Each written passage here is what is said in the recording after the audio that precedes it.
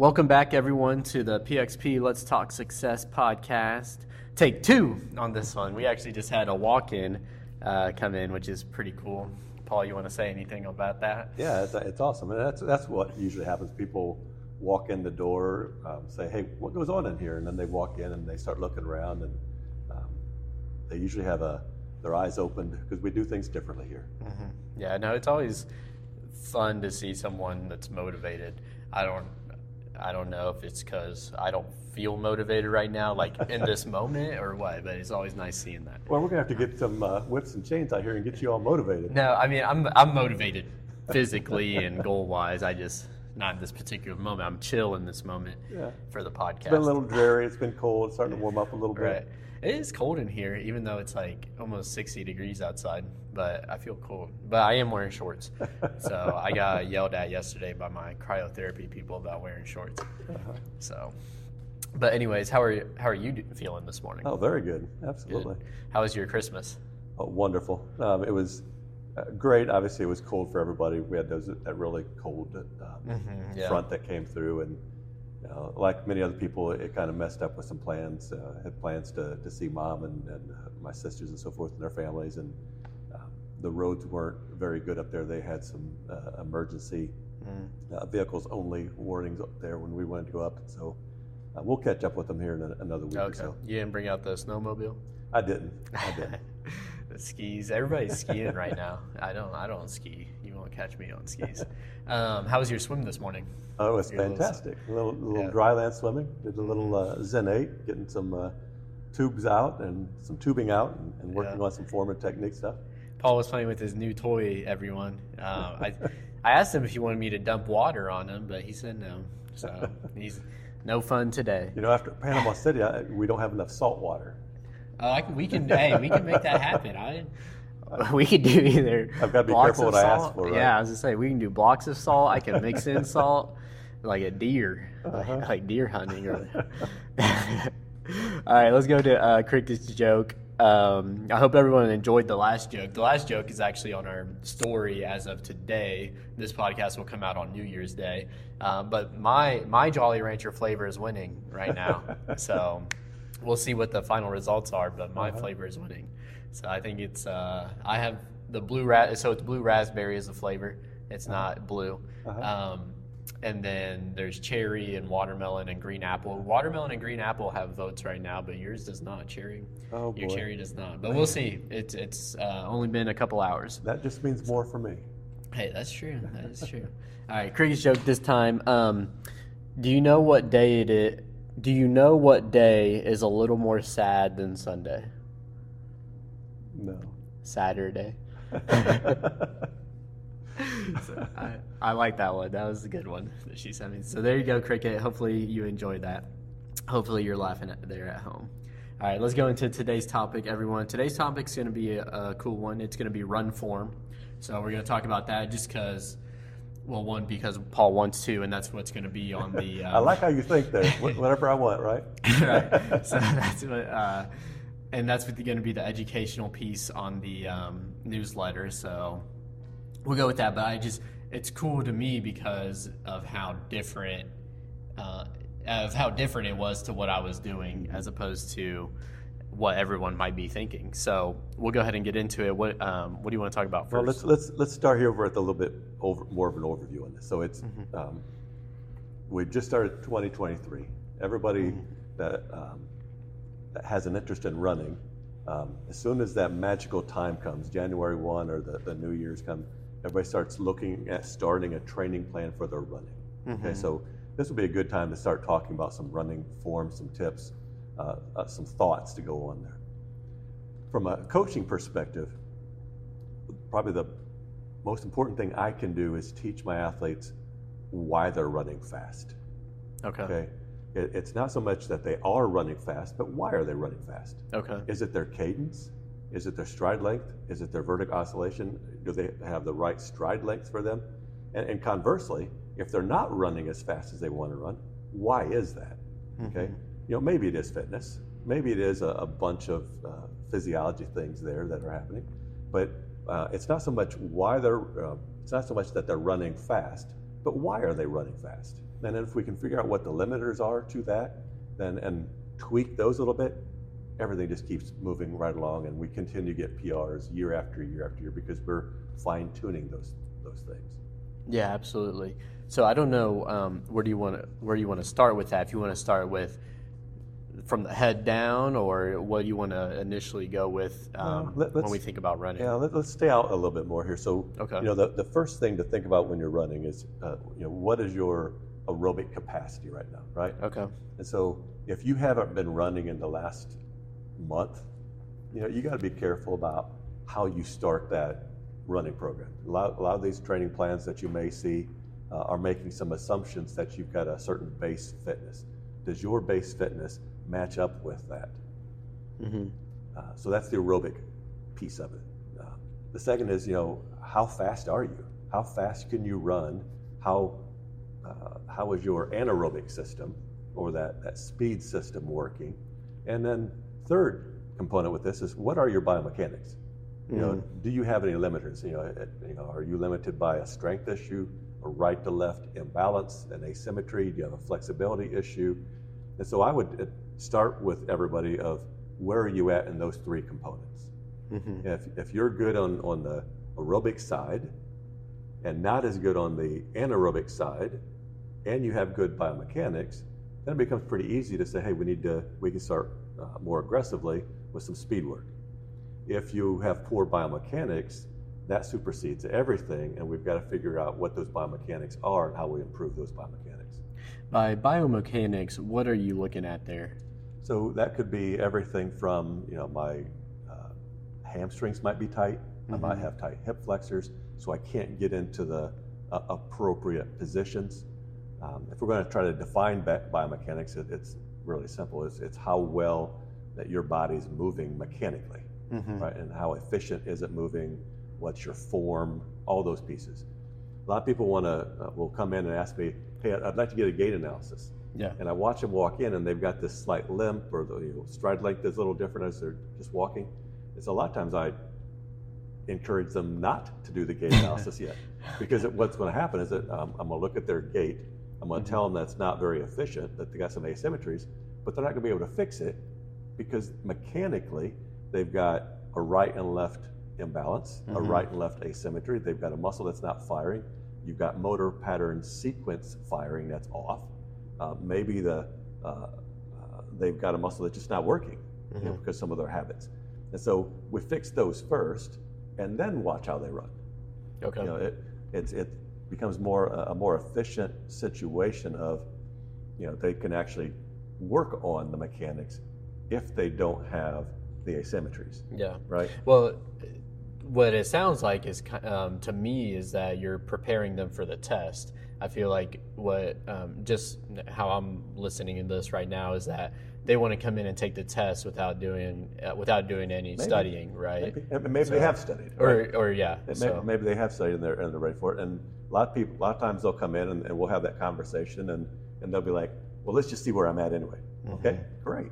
And so we'll look at the video of this gait, and we'll talk about what's happening. And then the important piece is, what's the cause? Right. We want to see the effect, obviously, but can they fix the cause, mm-hmm. or should we fix the cause?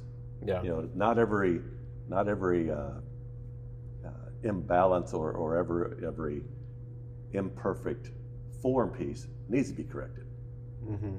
Okay. So can you give me an example of that by chance? Yeah. So for a long time, everybody was talking about heel striking's bad, mm-hmm. and a lot of people heel strike. Well, if they're overstriding, yes, that's bad. Mm-hmm. There's some force correlations on there that we don't want to have.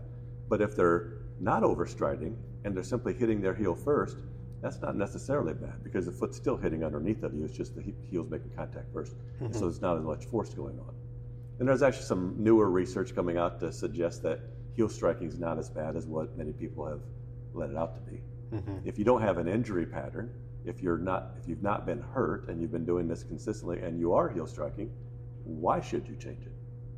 Why should I? Yeah, I mean, so that would become the question. If it's not broke, why fix it? You're right. Right? Uh-huh. Just because everybody else says, hey, heel striking's inefficient, mm-hmm. it might be efficient for you, or it might be something that is the least of your challenges if we're looking at your overall piece. Okay. So, as we're looking at all of this, the summary piece is, from a superficial level, we've got to make sure that your aerobic capacity is appropriate as you get started. Do you have good biomechanics? And then what is your speed or turnover or cadence? What does that look like? If you've got those three in line, then you get to go deeper. Then we start looking a little bit deeper into physiology of what's your heart rate?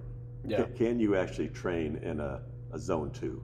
A lot of people, they'll go out in that aerobic zone, or be encouraged to go out in that aerobic zone, and they go out and they start a slow jog and their heart rate spikes. Yeah. And they can't get it to go lower, and they'll use words like, well, I have to walk to keep my heart rate in that zone. I'm like, well, okay, we'll go walk. Right.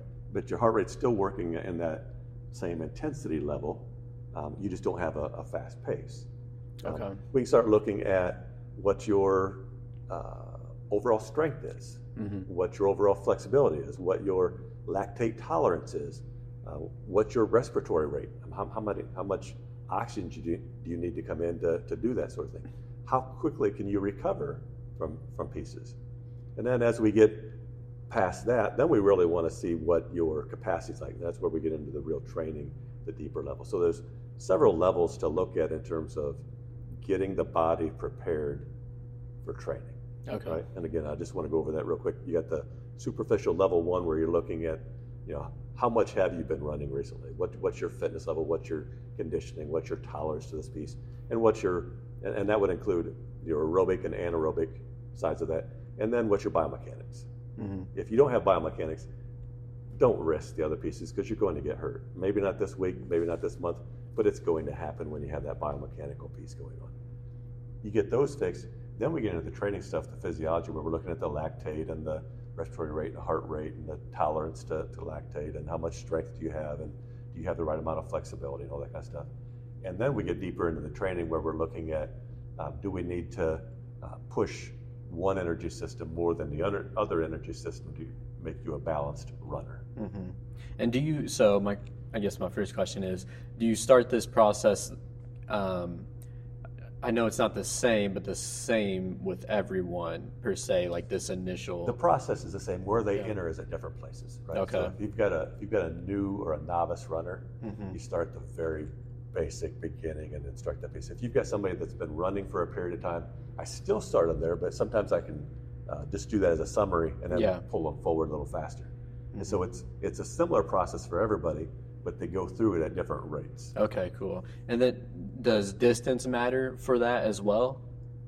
Where they like jump into the training, I guess? Well, no, the training is based on them. I mean, so if you're asking, do you start them out running 2 miles or 10 miles? Right. Well, sure, that's really based on what their history has been and what their aerobic capacity is right now and what their biomechanics can tolerate and that sort of thing.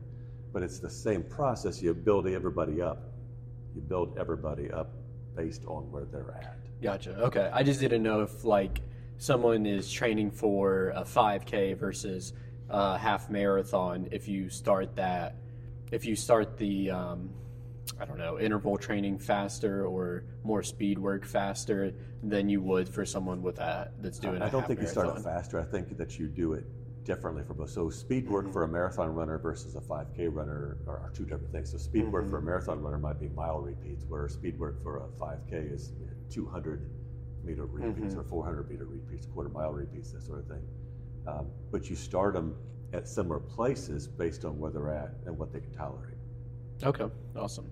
So we can go a few different ways here. I don't know if you want to walk someone through like the running process and how you would get started with them, which I think we should probably do, or I have a question that I want to answer. So I can answer my question. We can answer my question later, and we'll get to it this way, I think. So the process, I mean, if somebody comes in and that first level, really becomes a dialogue. How much have you been running? What have you been running? What's your heart rate been like? What's your recovery? How long does it take you to complete that distance? Some people run by time, some people run by distance, some people run by other measures of intensity, that sort of thing. And then how frequently are they running? How intensely are they running? How long does it take them to recover? That dialogue goes into giving me a good flavor for where they're at. Okay. And then, experience comes into this. I mean, there's not a specific recipe, but after doing this a number of years, you kind of get a good feel for where they're at and where your next step is.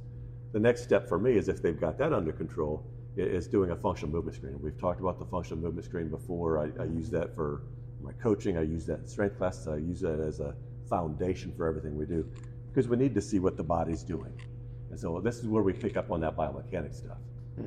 If they can't stand on one leg and be balanced, most likely when they're running, they're going to be even more unstable. And that instability comes out in a lot of different ways. The ankle doesn't move the same way, your pelvis drops, you can't maintain your appropriate posture. All those things slow you down. All those things contribute to your risk of injury. And so I want to know the biomechanics of what can they do in a more static environment, standing in here, and how will that translate into a dynamic environment, running on the road or running on the trails. And just a quick question with that. When we say that, so how does that work with sports versus running? Because, we have a lot of people come in here that play different sports and whatnot, and they don't necessarily run, but they are running in that activity, whether it be soccer, football, lacrosse, volleyball, whatnot. Why is that important for that stuff? Yeah, I think that, stepping away from running just for a second, we're looking at all the other sports. All the other sports use this movement or this activity that's a foundation that we're talking about for running in their sport. They just apply some power to it, or they apply some, we're going to use the word speed, agility, quickness. Those words are important to sport, but if you can't stabilize, you can't be quick. If you can't stabilize, you're not as agile. If you can't stabilize, you can't get as much power. Okay. So I see a lot of people come in and say, hey, would you work on my son or daughter's speed and agility? And I kind of look at them, I smile, I nod my head, yes. And what they're thinking is ladder drills and quick feet and a lot of jumping and that kind of stuff. And where I start them at is getting all this stuff to work first, and make sure it's firing in the right sequence, just like what we're talking about for running. And then we can progress them into those things once they've got that foundation done. Okay. So I guess a more direct answer for you is it's very similar no matter what sport, what activity you're doing. I got you. You just had me hit a flashback real quick, because you said quick feet, and I remember quick feet or fire feet from football, and I hated it so much. So you just triggered that a little so memory. I give you a flashback of some really bad times. That was some trauma right there. Those are the worst. Well, maybe if we did all this other stuff and you were more symmetric and more solid like you are now, you would have loved it. maybe. I guess we'll never know. Unless we do it in here, then I guess we might know. Don't give me ideas. We'll add that. Right. 6 a.m. is going to be mad at me when we start doing some fire feet drills. Well, they don't know, but that's part of what's coming for them. Yeah. Cool. All right. Let's move on from. Let's move forward from there, I guess. So once we got that functional movement screen, and we've identified that their right side or their left side is less stable. Okay. Now we got to figure out why that is. So if they're standing on one foot and the pelvis drops on the opposite side, or they just aren't as stable, they feel less stable, figure out why that is. Is it because the muscle's not firing? Is it because it's not the same strength, so we got a muscle strength imbalance? Is it because they don't have the flexibility? We identify that cause, and then we give them homework that they would work on to correct that cause. And then in here we call that your maintenance and or flexibility. And so at the end of every class, most everybody in here has gone through a functional movement screen. They know what their limiters are. In the final 10 to 15 minutes of every class, they have that opportunity to work on that maintenance of what they need to do. For sure. Each of those pieces then would contribute to their mechanics of sport. And we're going to try to keep it focused on running here. Right. But the mechanics of their sport, mechanics of running, are limited by that asymmetry, limited by that imbalance. And if we can equal those out, you've got a great upside. Yeah, for sure. And I think it's just there's so many little things, in my opinion. That's just what it is. And because I'll see so many different people working on so many different things, and I have my own things. So and that's just such a big deal to do it more often too, I guess, because so I have my training in the morning, obviously, but then last night, for instance, I was putting one of our new athletes through the flexibility and maintenance for her probably. And if you didn't know, an 11-year-old is more flexible than me. So I'll just let you know that piece of that. But it's just so critical because there's just so many things to work on that help me out there and other people out there, you know. So going from there, I guess, like after when we're working on our maintenance and stuff, how does that translate outside? Yeah. So you hit a bunch of different pieces there. Yeah. So one of the cautions that we have is as you see someone else doing something, so you think you need to do that. Mm-hmm. So that might be true. Right. But if you don't know that for sure, if we haven't gone through this process, then sometimes it's a detriment to you. Mm-hmm. One of the mistakes I see people make is they go online or they go to wherever they get their information and they read about run form. Mm-hmm. And they think that they've got to have that same run form or that article is trying to describe perfect run form. And they try to go from wherever they're at to whatever that perfection form looks like. Many times I think that's a mistake. Yeah. Because you're correcting too many things, you're trying to make too big of a jump, and it might not be what's best for you. Mm-hmm. Okay? So I want to caution everybody as I'm talking to you, don't take my word for what I'm going to talk about here in terms of form and technique. It's what you need to try to emulate. Mm-hmm. Some of these pieces, if it helps you run faster, then great. Right. If it makes you feel more stressed or tired or put you at risk for injury, well, that's silly. Mm-hmm. And so, we got to figure out how to put all these pieces together and so forth. So don't take my word for it. Don't take what you read online of what you need to do. Everything that I'm going to try to talk about, and I'm going to give them the benefit of the doubt of what people talk about online is these are things that can help people be more efficient. These are things that can help reduce the risk of injury. You've got to figure out if it's the right thing for you.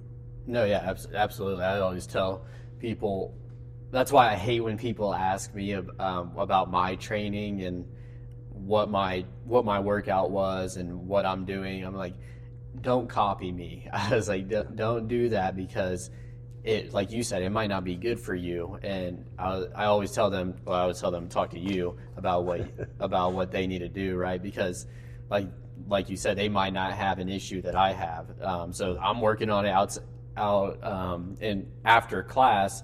That doesn't mean I'm outworking you. That means I got something going on, right? And I'm just trying to work on it. So, yeah, that's very important. And then that reminded me of, so I was listening to a podcast yesterday, which I usually don't do, but Sarah Galvin, shout out to Sarah Galvin. She was on the last podcast. If you haven't listened to the last podcast, go listen to it. She drops a bunch of gems in there. But it was a podcast with, I don't remember the guy's name, but I remember the coach's name. They were interviewing Mike Smith for NAU. That's their coach, I believe. And they win. For those of the listeners that don't know who he is, they win a bunch of cross country championships. But he said if you're doing something that someone else isn't doing, then you're in the right place. And you just hinted at that, I believe. So, yeah. Not to compare you like we just said not to do, but he said that. Yeah. So that just reminded me of it. The more you can be individualized by what your body needs and where you're at in this moment and focus on that, the better off you are. Yeah, absolutely. Okay, let's go. So if we're going, let's break down the run. And again, I want you to hear these pieces, and if it's something that you might change, great. But put it into the bigger context. Don't just change something to change something. So the first thing where I go over with people is their body position. Their stance, their drive face, that push off, that propulsion area. What you've got to be able to do to run faster is cover more ground, right? So the more you can push off, the harder you push off, the more you propel your body further forward, you cover more ground. Yep. I've used this analogy a lot, but if we use 2,000 steps as an average that we would take in a mile, if I can get an extra half inch of propulsion per stride, I've now gained 1,000 inches. Right. Okay, and 1,000 inches divided by 12 is 90-something feet. So for every mile that I run, if I get that, I just caught and passed everybody that was within 90 feet of me. And that translates into 15 to 30 seconds, depending on what's going on for most people. And so that drive space, that drive force, that drive phase is a key component to running faster. Yeah. But you simply pushing off harder behind you doesn't always translate into good, efficient run form. Right. Because some people would try to do that and they're going to be sprinting, and you're not going to be able to do that for as long. So sometimes we got to get that with more flexibility.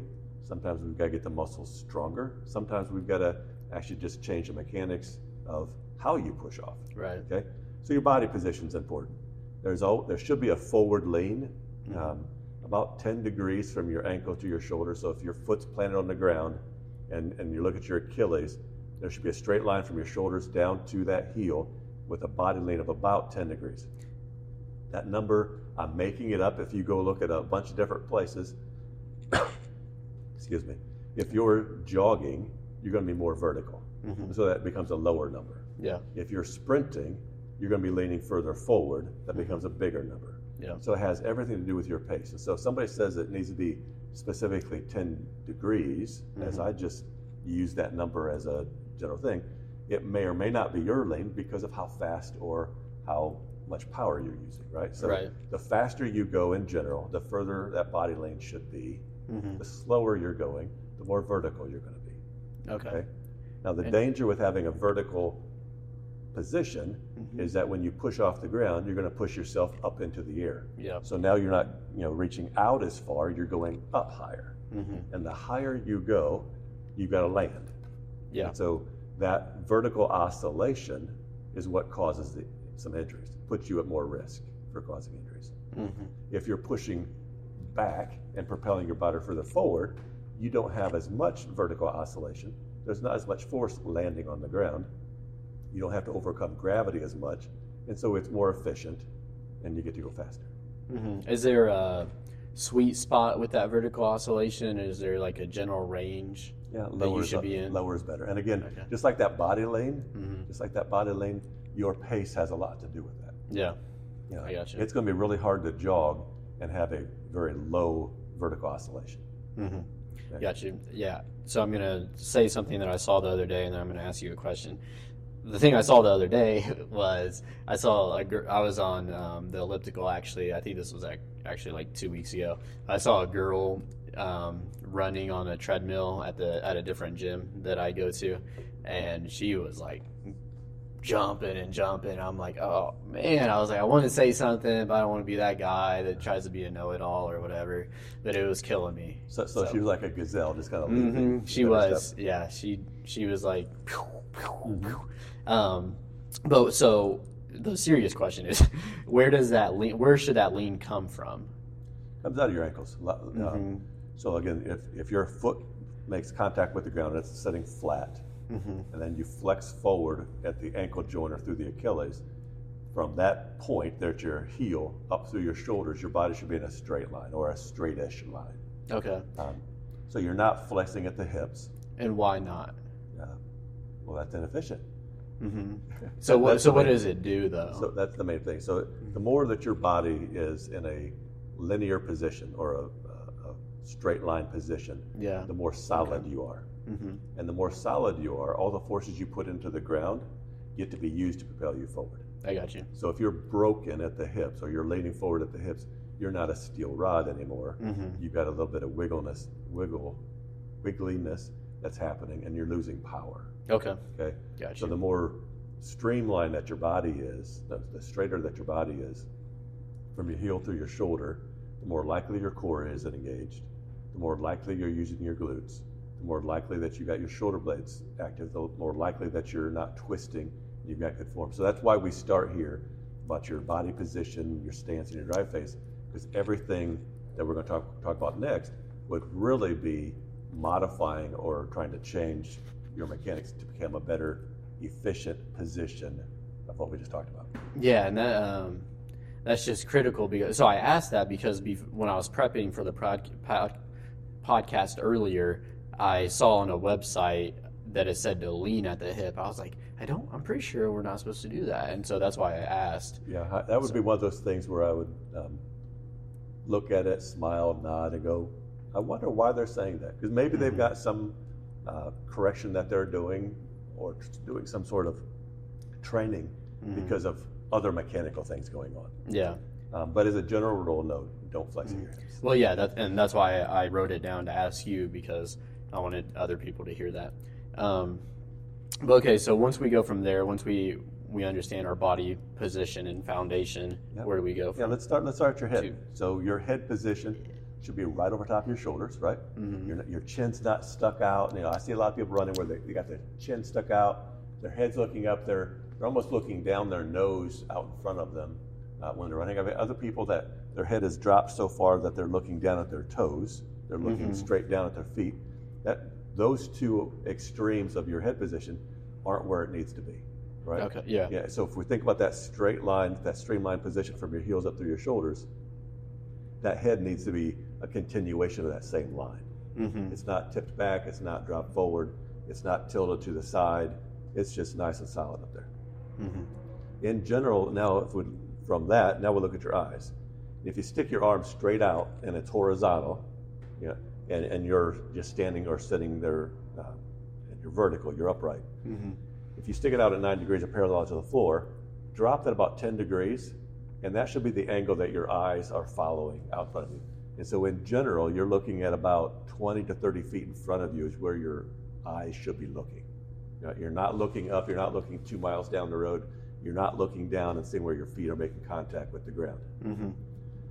Now, with that, I'm going to put an asterisk next to that last statement. You might want to look at the ground if you're running trails. Well, yeah. And looking at roots, and you got to jump over stuff. You're going to drop your head just a little bit more so you can see where your feet are landing and that sort of thing. Or if it's dark outside or icy, some icy for sure. So again, all these things, you take them and you apply them to the environment that you're in. But you're running a flat course. You don't have obstacles in your way. It's not icy, not slick. You're really trying to look about 20 to 30 feet in front of you, and that's all you really care about. Okay, awesome. So what am I doing if my head is moving? Like what so not like body-wise, what am I doing, but what am I limiting myself to? Yeah, so if your head's bobbling side to side, how many times have you seen it? Go to a track meet and watch people run, and you'll see a head bobble side to side, or you'll see their chin tucked out and they're running with their chest way up and they're hyperextended, or they're slouched over and their head's dropping down. Those three positions are inefficient on your run. So inefficient meaning that it's slowing you down, right? If I'm running and my head's way up tall, I can't push off very well, right? If I'm hunched over and I'm leaning forward, I can't run as well, but I'm also not be able to get as much air into my lungs. Right. If my head's going side to side, that's not helping me propel forward. That's shifting me off the side that I've got to use energy to try to stabilize the lower half of my body. Right. Okay. So each of those might be how that person runs, might be how that person feels best running, but it also might be a contributing factor that's slowing them down or limiting them. Right. My comment that we talked about earlier is, that person could be running really fast, but could they run faster if they didn't have that head bobble, or if they put their head in a better position? Yep, absolutely. Right. No, I've seen it. And so, if they're running really fast and winning everything, why change it, right? And so, I would tell you to put those things into perspective of what's happening to that person, to you in that situation and in that scenario. Yeah, no, absolutely. I agree with that for sure. Then, so are we on to our shoulders, head, shoulders, knees and toes? Nope, we're going to jump. So once I've got your body in terms of like its propulsion, where you're not overstriding, you've got a good lean, I've got your head in the right position, then I go straight down to the foot. Okay. The foot in contact with the ground is really the only thing that is going to be a true force to propel you forward, right? There's nothing else that's moving you forward except for your foot contact with the ground. Yep. So if we got your body in the right position, we got your head in the right position, you're able to push off, you've got some good symmetry going on. Let's go down and look at what really is doing your propulsion, which is your foot strike, where your center of gravity hits, where all this happens, and then talk about it. So where should your foot strike relative to your center of mass? Do you want me to answer that? I want to see if you know the answer. Yeah. Yeah. But so behind your knee, below your hip. Yeah. Okay. Right Close under to your hip. Right under your head. Okay. Yeah. Okay. And if it's hitting right under your head, so if you've got I'll make up a number, a 10-degree lean. Okay. Your head now is about a foot in front of your heel, depending on how tall you are. Right? Yeah. Okay. Right. And so those of you watching video, I've got my elbow and my hand here, and I'm leaning it forward, so my tip of my fingers is in front of my elbow. Okay. The longer I am, the further that's going to be. Right. So the taller I am, the further it's going to be. Right. Wherever my head is, I want my foot landing under that. And if that happens, most likely now you're landing in a mid-foot position. Most likely you're landing with a shin that's vertical. Most likely you're landing in a position that you can actually grab the ground and pull it backwards. Okay. Now, if your foot's landing under your head and the heel's hitting first, I'm going to ignore the heel strike. Okay. If the shin is vertical and the heel hits first under my head, I'm going to ignore the heel strike, because you're not overstriding. It's just making contact first, and maybe that's the best pattern for you. If we have an issue going on where we've got a history of stress fractures, or we've got a history of tendonitis, or we've got a history of something, well, then I might look at that a little bit more in depth. Okay. But I'm not automatically going to pull the heel strike as a bad thing here. Okay. If your foot's landing in appropriate position. Got you. Now, if your foot's landing in front of your head or further out away from you, it's really hard not to land on your heel. Right. Yeah, I mean. And so at that point, the heel strike becomes a component, but that's an overstride. Right. You're reaching out too far, and it's not the heel strike that's the issue. It's the heel strike that's the result, because they're overstriding. And so now we start talking about shortening their stride. We start talking about maybe increasing their cadence. Start talking about how they're holding their body, and using drills to teach that position. This is a good time for me to bring this analogy in. Right? Yeah. Every other sport besides running has drills. Right? You go play soccer, and fire feet and football. Right? You've got drills that they do where they're trying to perfect technique on something. Basketball, you're going to do drills on your shot, your follow through. You're going to do all kinds of stuff. In running, yes, there are drills. There's A skips, B skips. There's all kinds of prancing that you can do, some quick feet things that you can do. But most people don't use those drills either appropriately or enough. Okay, so how can you run well if you don't break down the technique and work on those individual components? Right. It's really hard, right? Most people use running as a punishment in other sports. Right. Yeah. Right? Yes, they do. And so it's or they make the assumption that, well, everybody can run, and so everybody is efficient at running, and that's not true. Okay. So once we looked at where the foot is hitting, and we look at that being under center mass, and making a determination whether it's an appropriate heel strike, whether it's an appropriate stride length, that they're not overstriding, then we start looking at their cadence. How fast are they turning this over? How fast can they turn this over? What's the foot doing as it hits the ground and pulling backwards? Trying to figure out which muscles are activated, right? Are their glutes working? Now, you cannot watch somebody run and identify that the glutes are working. Yeah. Okay, with your eyes. Right. I mean, there's some electrodes you can put on. You can take them in the lab, and you can see, do some EMG studies, of course. But I'm talking about you're going to try to observe somebody running. You cannot tell which muscles are truly working. But you can talk to the athlete, and you can see, do they feel like they're using their glutes? Do they feel like they're doing this stuff? And most people I talk to, I ask them that question, they give the cross-eyed look to me and go, "What are you talking about?" And because they don't pay attention to that detail. They don't pay attention many times whether their core is engaged while they're running, or what position they're in. And so those details become very critical. Yeah. Let's talk about cadence just for a second. Okay, so if you go online, you look at cadence, there's everything from, you need to be a cadence of 180, and they throw out that magical number. Yeah. There's some sprinters that are 200, 210. Yeah. There are some really good marathon runners that are 155, 160. There are some really good 5K individuals who are, running a 15-minute 5K and their cadence is 158. Yeah. That's an actual case study of one of our members. I won't point that individual out, but we're going to raise that cadence up and we're going to go for a 1430. Yeah. It's- I'm going to stop you real quick. Can you define cadence for those that don't know, that may not run? Yeah. So there's two ways of looking at cadence. You can look at your right or left foot and count how many times it hits. Okay. And if we're talking about just one foot hitting, well, and we're talking about, I would tell you to use a 90. If you're counting both feet, that'd be a 180 cadence. Okay. So cadence, some people will look at it, how many times is my right foot hitting or my left foot hitting, and that becomes, trying to get to that magical 90. I look at both feet. For how long? Yeah, within a minute. Okay. So, trying to get 3 steps per second is really what it is. And unless you're doing a really slow recovery, which most of us don't do enough of, a really slow aerobic piece, which most of us don't do enough of, your cadence. She's not talking about me, by the way. Maybe your cadence should be in that regular 180-ish place. And again, that 180 is a magical number that people use. I try to get people there sometimes. Sometimes I'm like, you're good at 167, you're good at 172, and that becomes your magical number. There are some people that hey, you're already at 180.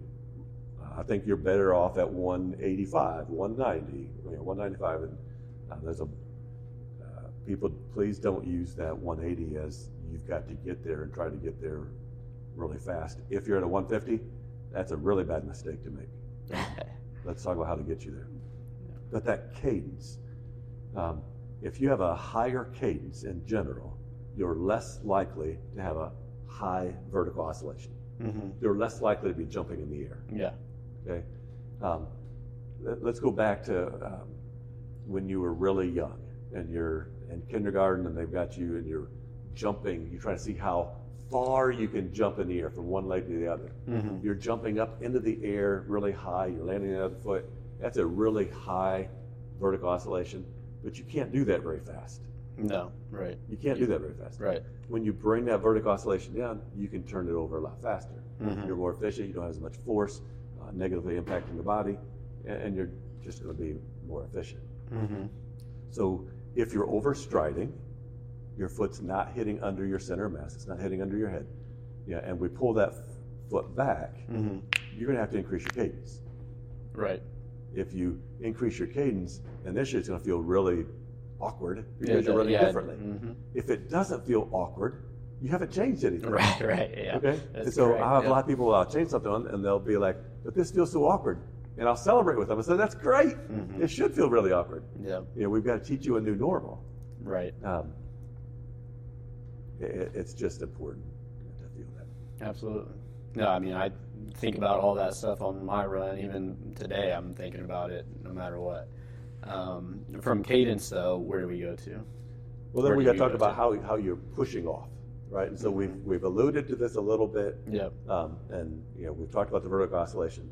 Your drive angle, or the angle that your body is propelling itself off the ground. Okay. Okay. The steeper that is, the more vertical that is, the higher your drive angle is. Yeah. You want to have a lower drive angle. You want to be pushing back, not down. Okay. Okay. And so as they're pushing off or they're running, whether on a treadmill or outside, if you watch the hips or the shoulders and it bounces up, well, their drive angle is off, right? So we want to make that pull off more. So there's some drills that we can do to get them to push back versus pushing down. How important is foot placement with that then? Because so if I have someone that has a foot instead of facing forward and it's going this way, what am I doing? Yeah, so this way you've got it rotated out. So if their foot is like a little duck walk type position, they're rolling through their arch and they're just not getting any power off their foot. Okay. Right. So that's not an issue with the cadence or the drive angle so much as that they're not able to use their Achilles and their big toe to push off. They're rolling in the arch. And so that would be something usually coming out of the hip, that they've got a tight muscle on the outside IT band or piriformis or one of the glutes are too tight, and it's rotating the hip, pulling the toes outward. You got to balance that so the foot comes back and lines up with the direction they're running, so now they can roll across the ball of their foot and actually use the muscles more effectively. Okay. Gotcha. So that's less about the drive angle and more about the good biomechanics that we were talking about earlier. Okay. Gotcha. So we'd want to correct all that before we even got into some of these pieces. Okay. The drive angle, and you asked a really good question, and where I thought you were going to go is the position of the foot. So if they're pushing down, right, with their Achilles and their big toe pushing off the ground, and the foot's underneath of them, they're going to be pushing themselves into the air. Right. Yeah. If they can put that foot behind them a little further, now they're more likely to be pushing backwards. Right? Well, yeah. And so that limitation, if they're not able to get their foot behind their body, right, because their hip flexors are too tight, they can't push off back there, they can't reach back there far enough. Well, then we need to lengthen those hip flexors. Okay. Get them to either be less active, so they can be more relaxed and recoil back there. Gotcha. Or we've just got to put them on a table and stretch them and get that muscle longer. Okay. But if they do have a high vertical oscillation, maybe it's coming from tight hip flexors that they can't get it back. Maybe it's coming from poor timing over and pushing off. Maybe it's coming because they got poor biomechanics, as we talked about before. Gotcha. Okay. So pause real quick, everybody. I know we're throwing a lot of information at you. We're hitting some of these pieces, and sometimes it's going to sound confusing as you're trying to put all these pieces together. It is very confusing. There is a lot of data to look at being an efficient runner. Yep. If you look at these elite level runners, they're doing drills a lot more than they're doing training, if you will.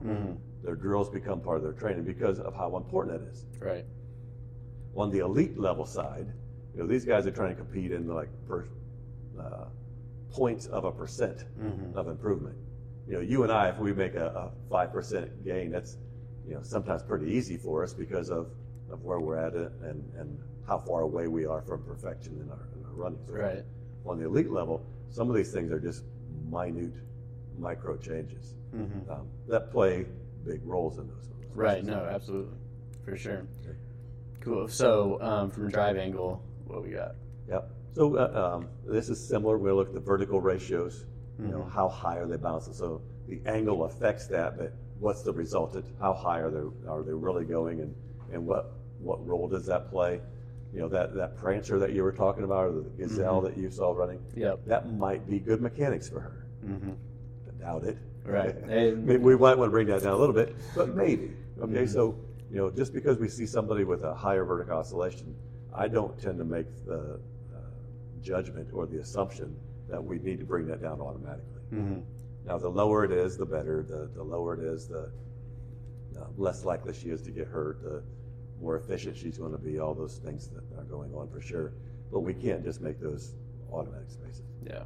The other thing is the angles of the ankle, or the ankle angles. It's not so easy to say. It's not. I'm not going to say it. I'm not going to repeat it. It should be. I'm going to let you mess up. Yeah, but the angles of the ankle become important, right? So, if you have a limitation in your ankle range of motion, or your Achilles flexibility, or your big toe flexibility, you can't get it behind you as far. Right. Okay. So it's going to affect that drive angle. It's going to affect that vertical ratio. And so we've been sticking them around on the foot and the ankle for a long time now. It's been many minutes that we've been chit-chatting about this. That's how important the biomechanics of the ankle and foot are on that propulsion. Let's move up a little bit. Let's talk about glute firing sequence, or the firing sequence from your hips down. Okay. And we were talking about earlier how I asked people, can they feel their glutes working, and that sort of thing. Here's what I want to know. I want to know, can they feel their glutes fire? That should initiate most of the motion. Their hamstrings are going to fire. They should fire second. Your calf needs to fire. Your Achilles needs to fire third. And then finally, your big toe needs to push you off the ground. Yeah. Okay. If you get them firing in that order, glutes, hamstring, calf, big toe, usually have a really good whipping type effect, an efficient sequence, a good motor. Whip it really good, run really well. But you get that motor firing sequence that happens well. If you can make it happen effectively for you, where it feels normal, you're going to be more efficient, you're going to be more powerful, you're going to be running faster. Okay. Now there are people who run really fast, who run really, we'll call it well, because we're looking at their time and their performance. Who their glutes don't work at all. Okay, and so they might be running fast, but they could run faster if they made some of these minor changes. Now I say minor changes. Some of these things are not easy to fix. No, they're not. They're not easy to fix. And you sometimes have to relearn how to make those things happen. When should you do that relearning? As you're doing a training plan? Probably not. Early in your training plan? Absolutely. But if you're deep into how you're training and you're trying to change mechanics and do your training, that's a recipe for getting hurt. Right. No, yeah, I agree. I was just thinking either yesterday or today about, like, now is the time that you should be working on this stuff. Or last month. Well, yeah, or last month. Because I was just thinking because I'm working on my glute firing, so that I can get them to fire properly for when I run. So I'm literally laying in bed and walking around the house doing it all the time. I'm like, boom, can I get it to go? Can I get it to go? Doing the blinking and winking that you talk about. And so I isolate it, right? Like I'm literally laying in bed and I'm doing this. And so I'm always thinking in my head, I wonder, like, if someone was here, if they would probably think I'm super weird. But that's just how much, it takes to work on it so that you can. Right. Well, let's talk about the winking and blinking real quick so we don't leave everybody thinking any abnormal thoughts. If you lay on your stomach on a flat surface and you're going to try to engage your back pockets, get your glutes to fire.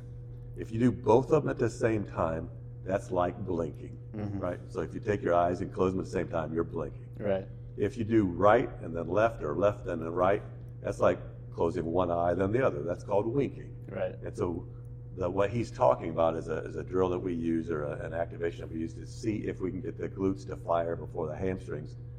We start with blinking, and then once you get blinking under control, then you try to isolate right and left and get them to work independently or go into some winking. Right. So no, I just wanted to bring that up because it's like something that always needs to be worked on, and like you said, now is the time to do it, or last month. But so and maybe it becomes part of your drill, maybe it becomes part of your activation before you run. Your warm up piece. How do you get into those things? Maybe it's part of your maintenance. Yeah. And again, these are all things that we keep recycling back to similar themes. I think it's unrealistic for people to think that they can automatically go out and be a good runner. They might be performing well or have a time that's better than someone else. That doesn't make them a good runner. Right. For sure. So as we move up a little bit now, we've talked about that glute firing sequence. The glutes, the hamstrings, and then the calf and the big toe. If you're watching somebody run, the faster they go, the higher the heel should recover toward your glute, or the more the knee should be bending. So I watch people shuffle. They go out and they're doing their jog and their feet barely get off the ground. Okay, the higher you get that heel off the ground, the more likely you are to be running well. Okay. So you're bending your knee after it's pushed off the ground, that heel comes up, the hamstrings have contracted, it comes up, it follows through, and then foot lands right underneath your body again and repeats that cycle. Gotcha. So if you're out there running and you're looking down for the moment, as opposed to looking out that 20 or 30 feet, but you look and you see that your heel isn't coming but 6 inches off the ground, you're not running, you're shuffling. Yeah. Maybe we'll call that a jog to make us feel better. Okay. But you're not running.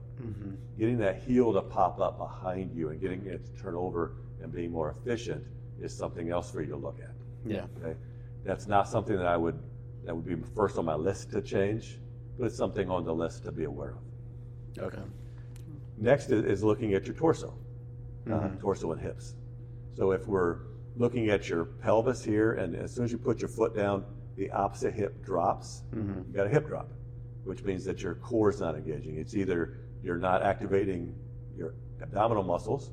It could be that your glute medius or your IT band or there's a muscle in your lower back called quadratus lumborum or QL. It's just a muscle in your lower back that's stabilizing your core that would allow that pelvis to drop. It doesn't matter what the cause is, but if you've got a hip drop, you're going to get hurt. Okay. If you've got a history of IT band issues or lateral hip pain or one of those pieces along the outsides, you most likely have a hip drop going on. So fix that, less likely to be sore and injured. Mm-hmm. Fix that, you're more likely to be a steel rod. Fix that, you're going to be faster. Yep. Okay? More efficient. Absolutely. We'll use more efficient. Okay. Speed is a relative term. Gotcha. Another thing to look at is what are your shoulders doing? Mm-hmm. What are your arms doing, right? So if you're running and you're looking down at your hands and your hands are crossing over your body, well, that most likely means that your trunk is twisting or rotating. Mm-hmm. We want to minimize that. We want your elbows to be at about a 90-degree angle. We want your hands relaxed. We want everything moving front to back. Anything you do that is not front to back, okay, assuming you're not turning while you're running, but it's not front to back, is taking away from your performance. Mm-hmm. So why is that?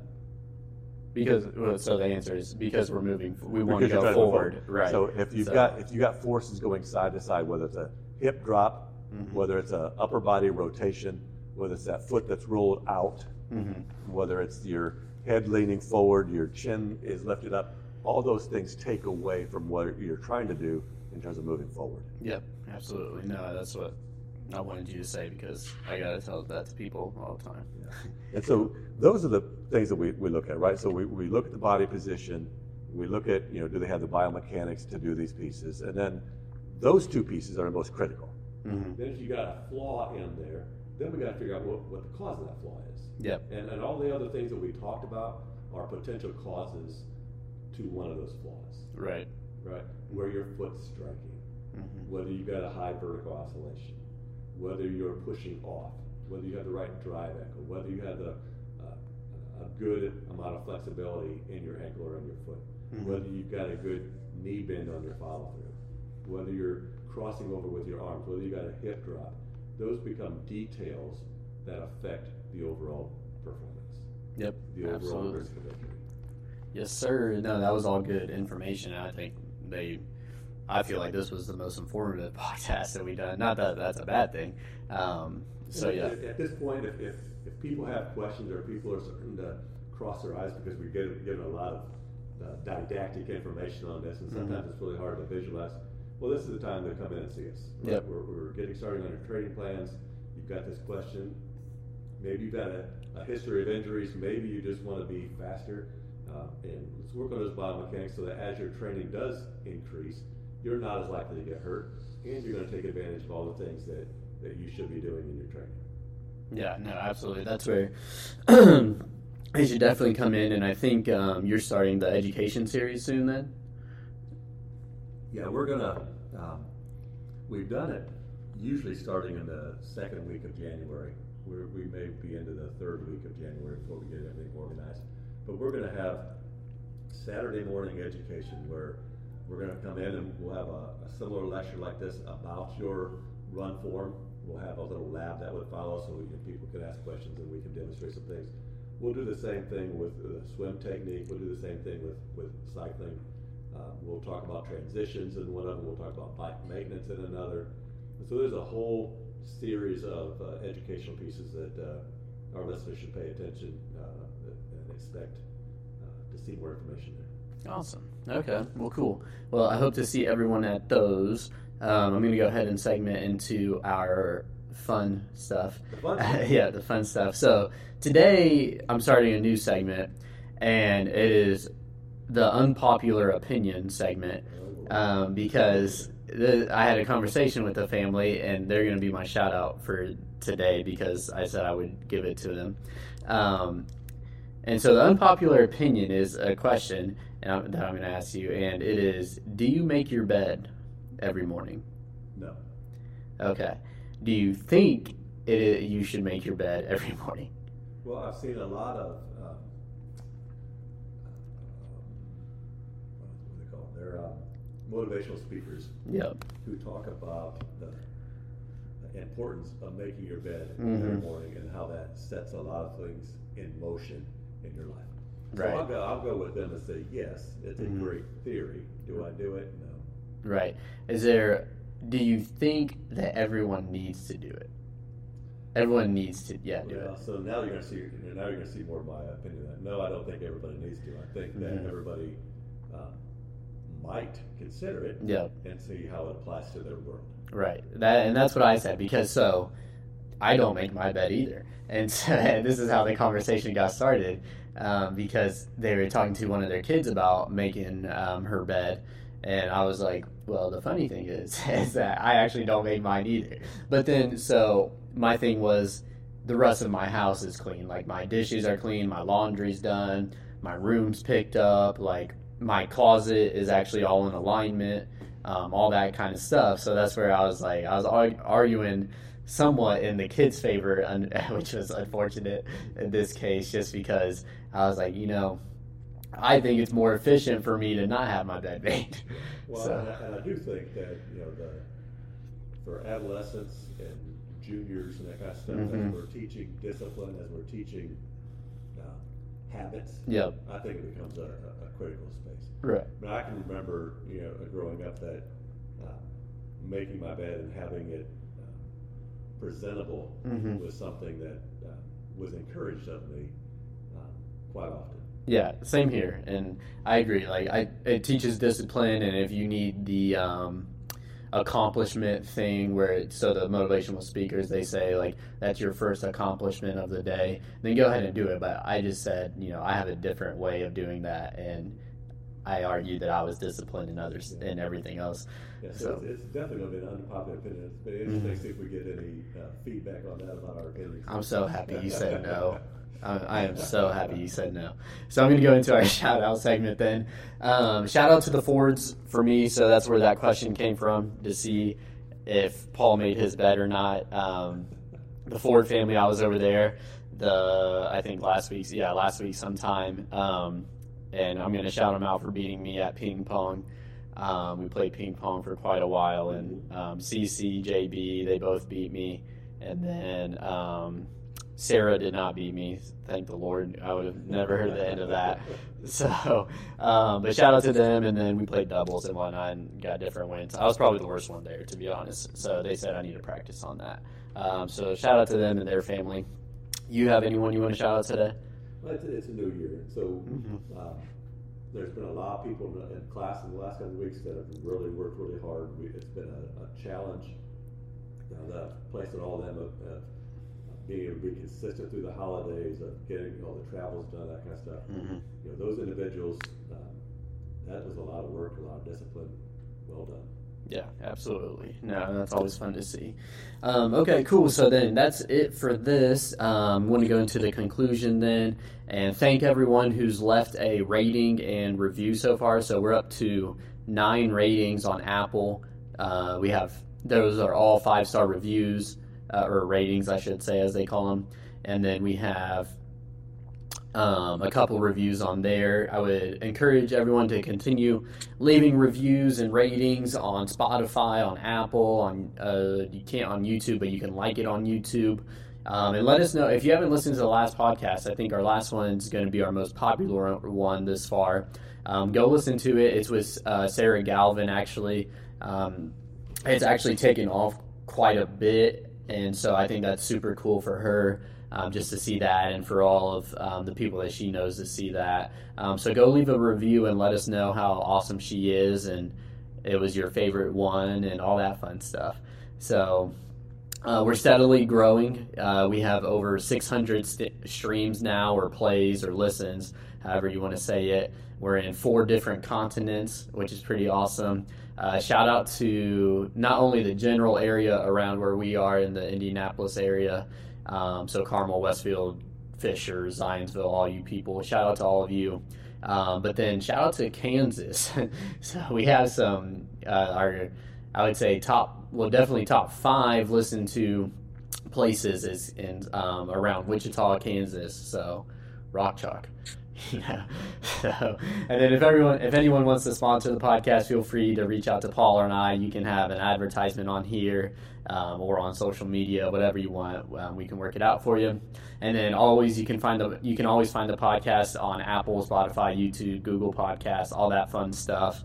So Happy New Year, everyone. Share the podcast with a friend.